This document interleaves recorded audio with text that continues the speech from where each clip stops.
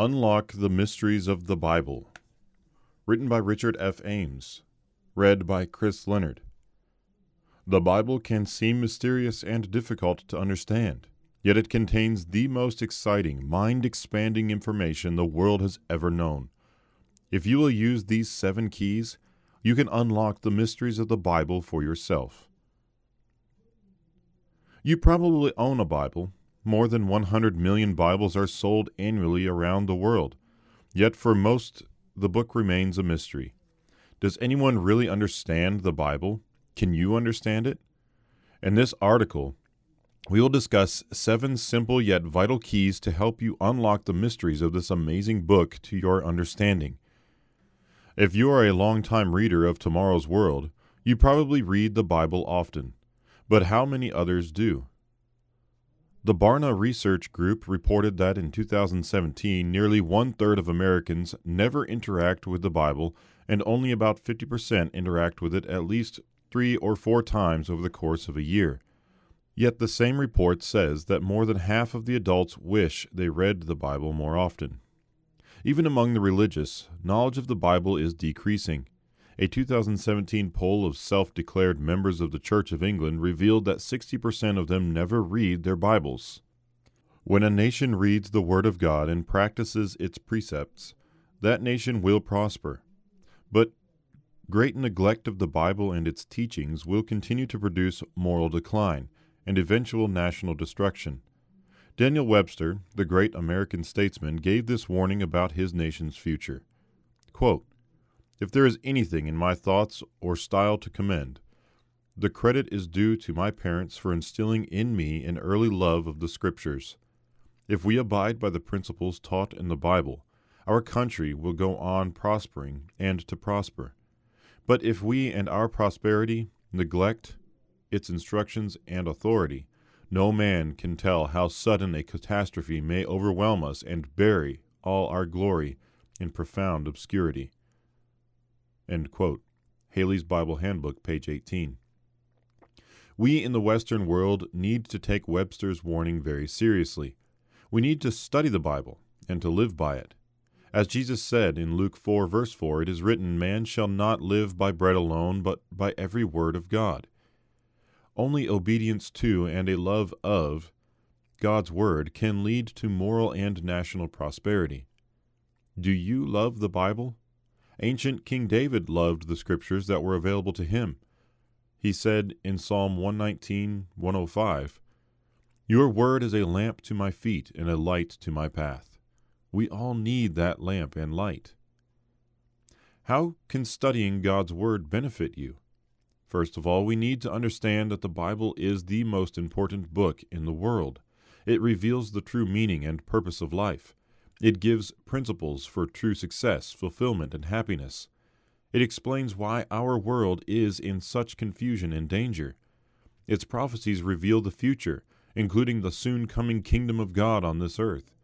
It tells us how to prepare for the great events to come. Scripture teaches us how to get along with our neighbors in a godly way, and it reveals the way to life beyond death, eternal life. We cannot afford to live without the incredible spiritual truths and benefits the Bible has to offer. Almost 20 years ago, scholar Gary M. Bird emphasized the vital role Scripture plays in helping us discern truth from error. In a Christianity Today article, he reminded us, quote, "To disregard this resource, to neglect the Bible, is to remove the chief authority on which our faith is built. We are left vulnerable, unable to check the teachings of those who invite us to follow." End quote. From The Greatest Story Never Read, August 9th, 1999. We need to be grounded in sound, foundational truths. We do not dare, quote, "remove the chief authority on which our faith is built," end quote. The solution to the problem is obvious. We must read the Bible. When was the last time you opened your Bible? If you are a frequent reader of this magazine, it might have been just a few minutes ago. But according to poll after poll, such habits are increasingly rare. Yet all of us should read the Bible daily. Bible truths and Bible knowledge contribute to sound-mindedness, and the world needs men, women, and children of wholesome character and sound mental health. The Bible is a storehouse of valuable treasure. How can we reap the treasures contained in this amazing book? Regarding true knowledge, the Bible promises us in Proverbs 2 verses 4 through 6, "If you seek her as silver, and search for her as for hidden treasures, then you will understand the fear of the Lord, and find the knowledge of God. For the Lord gives wisdom, from his mouth come knowledge and understanding." In this article, we will consider 7 basic keys for unlocking the Bible's mysteries to your understanding. They will help you gain God's wisdom. You can grasp more clearly the amazing plan the Creator God has for all humanity if you use these keys to unlock vital truths of the Bible, which relatively few understand. Key number 1.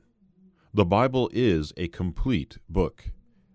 Many cannot truly understand the Bible because they throw out its first 39 books, the Old Testament. Yet, when Jesus quoted Scripture, he quoted the Old Testament. In the wilderness, during his tremendous spiritual battle with Satan the devil, Jesus was quoting Deuteronomy 8, verse 3, when he said, "It is written, man shall not live by bread alone, but by every word of God." Luke 4, verse 4. That profound truth is absolutely foundational to people's happiness and their eternal life. The Apostle Paul, writing to the young Timothy, spoke of the genuine faith that he saw in Timothy's mother and grandmother, Eunice and Lois. These 2 virtuous women had taught Timothy the Scriptures from his childhood. And what were those Scriptures? The first 39 books of the Bible. The New Testament had not yet been written. As Paul reminded Timothy in 2 Timothy 3, verse 15, "From childhood you have known the Holy Scriptures, which are able to make you wise for salvation, through faith which is in Christ Jesus." Timothy was able to understand salvation through the Old Testament Scriptures and through accepting Jesus Christ as his Savior. The Bible is a complete book. It begins in the book of Genesis and ends with the book of Revelation. In fact, God warns in Revelation 22, verses 18 and 19, "For I testify to everyone who hears the words of the prophecy of this book, if anyone adds to these things, God will add to him the plagues that are written in this book. And if anyone takes away from the words of the book of this prophecy, God shall take away his part from the book of life, from the holy city, and from the things which are written in this book." Be wary of anyone who tells you that some other book is a hidden part of the Bible or is necessary for understanding the Bible. Never forget that when Jesus taught us the 2 great commandments, he quoted them from the Old Testament. The first great commandment, that we must love God with all our heart, soul, and strength, is written in Deuteronomy 6, verse 5. The second great commandment, that you shall love your neighbor as yourself, is from Leviticus 19, verse 18. Jesus was not making up something new when he gave these commandments. They are Old Testament precepts and are commandments of God. Truly, we cannot understand God's plan unless we study the whole Bible as the Word of God. To understand the Bible, we must read both the Old Testament and the New Testament. The Bible is God's gift to all humanity. Do we really treasure it as we should? If we do, we really need to study the Bible regularly. United States President Abraham Lincoln made this statement about the Bible. Quote, "I believe the Bible is the best gift God has ever given to man. All the good from the Savior of the world is communicated to us through this book." End quote. Haley's Bible Handbook, page 18. Key number 2. The Bible is always relevant. Some people believe that since the Bible was completed about 1900 years ago, it cannot be relevant for us today. That belief is wrong. As this magazine has demonstrated in dozens of articles over the years, not only is the Bible relevant for us today, but its prophecies also reveal humanity's future and our amazing destiny. The good news is that human beings will not completely destroy themselves. Jesus Christ will return at the most dangerous point in human history to save us from ourselves. Yes, we look forward to the end of this present evil world, the end of this age and the beginning of a new age, which those of us behind this magazine call tomorrow's world. Jesus said in Matthew 24, verse 14, And this gospel of the kingdom will be preached in all the world as a witness to all the nations, and then the end will come. The gospel of the kingdom of God is always relevant. The Gallup organization discovered that 65% of Americans agree that the Bible answers all or most of the basic questions of life. Yes, the Bible is relevant. It does answer life's most basic questions. In its 2017 State of the Bible analysis, the Barna organization reported, quote, "The vast majority of households in America own at least one Bible, 87%, a proportion that has stayed relatively consistent since 2011, end quote. In fact, even majorities of households skeptical about or hostile to the Bible still owned one, 67% and 62% respectively. If there are any atheists reading this article, I challenge you to open your Bible, if you have one, and simply read it. I think you will be amazed at the plain and solid precepts for successful living that you will find. Do you doubt Jesus Christ? Just start reading the book of Matthew, then read the other 3 accounts of his life on planet Earth, Mark, Luke, and John. Read their eyewitness testimony and evidence with an open mind. And if you live in one of those households with 3 Bibles or more, encourage every member of your family to read the Bible. It can profoundly change your life for the better. Key number 3. The Bible interprets the Bible. We have discussed this key in previous articles, and it is vital. Depending on how you count it, between 1/4 and 1/3 of your Bible is prophecy. But how can you understand the symbolic language it often uses? For example, the books of Daniel and Revelation are rich with mysterious imagery that very few today understand. But if you understand this vital principle, that the Bible interprets itself, you can understand it. In previous articles, we have discussed examples of symbolism in the book of Revelation. Notice the stars mentioned in Revelation 1, verse 20. These symbolize the angels of the 7 churches. The 7 lampstands symbolize the 7 churches. In Revelation 17, we read that the Apostle John saw in a vision a beast ridden by a harlot. John wrote, "And I saw a woman sitting on a scarlet beast, which was full of names of blasphemy, having 7 heads and 10 horns." Verse 3. She is called Mystery Babylon the Great, the mother of harlots and of the abominations of the earth. Verse 5. Verse 6 declares that this woman persecutes true Christians. How are we to understand this? The verses that follow give us the meaning of the symbols. Verse 12, for example, reveals the meaning of the 10 horns of the beast. The 10 horns which you saw are 10 kings who have received no kingdom as yet, but they receive authority for 1 hour as kings with the beast. And verse 18 tells us, "And the woman whom you saw is that great city which reigns over the kings of the earth." What city is that? To learn more about this amazing prophecy and its relevance for our day, please request a free copy of our booklet, The Beast of Revelation, Myth, Metaphor, or Soon-Coming Reality. Write to the regional office nearest you or go online to tomorrowsworld.org to read the booklet online or request that a free copy be mailed to you.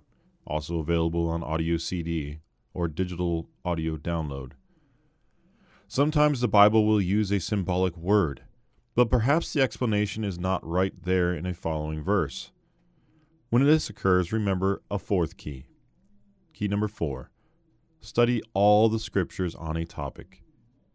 Bible students and teachers who fail to use this key often end up believing false and misleading doctrines. Take, for example, the controversy often described as law or grace. Does God's grace mean that a Christian can live a life of rampant sin and blatantly disobey his Savior? Of course not. As Jesus said, Matthew 19, verse 17, "But if you want to enter into life, keep the commandments." Jesus then went on to mention several of the 10 commandments. Remember, the Bible does not contradict itself. Jesus said the scripture cannot be broken in John 10, verse 35. God's grace does not give us permission to transgress God's law. The Apostle Jude warned about false teachers who would pervert the grace of our God into a license for immorality. Jude 4, the NIV version. As the Anchor Bible Dictionary states, Paul clarified that God's grace brings liberty from sin and not liberty to sin. That's from Antinomianism, Volume 1, page 263. You can read this for yourself in Romans 6, verses 1 and 2. Some careless Bible students wrongly take Ephesians 2, verse 15 to mean that God's 10 commandments and his moral law are done away for Christians. That verse reads, having abolished in his flesh the enmity, that is, the law of commandments contained in ordinances. But if we look closely at that verse, we see that the word translated as ordinances, which is dogma in the Greek, refers to the man-made laws which many Jews of Jesus' day had used to cause division between themselves and the Gentiles. The principle is to study all the Bible's references on a topic, so we can be sure we understand it. Notice that the authors of the NIV Study Bible have written about that verse. Quote, since Matthew 5, verse 17 and Romans 3, verse 31 teach that God's moral standard expressed in the Old Testament law is not changed by the coming of Christ, what is abolished here is probably the effect of the specific commandments and regulations in separating Jews from Gentiles, whose non-observance of the Jewish law renders them ritually unclean. End quote. Remember, our first key to unlocking your Bible: the Bible is a complete book. The NIV Study Bible comment is consistent with this principle, recognizing that Christ fulfilled, rather than abolished, the same law that he, as the God of the Old Testament, had proclaimed in Exodus 20 and 1 Corinthians 10, verses 1 through 5. Study the Scriptures in both the Old and New Testaments of your Bible. Then, to be sure you have a clear grasp of Bible truths, be sure you have understood all the Scriptures on the topic you are studying. When you do that diligently and honestly, you will often find that the mainstream quote-unquote teaching on a topic does not match what the Bible actually says. Key number 5. Understand the context. When you study all the Scriptures on a topic, go a little further. Read all the Scriptures around a verse you are studying.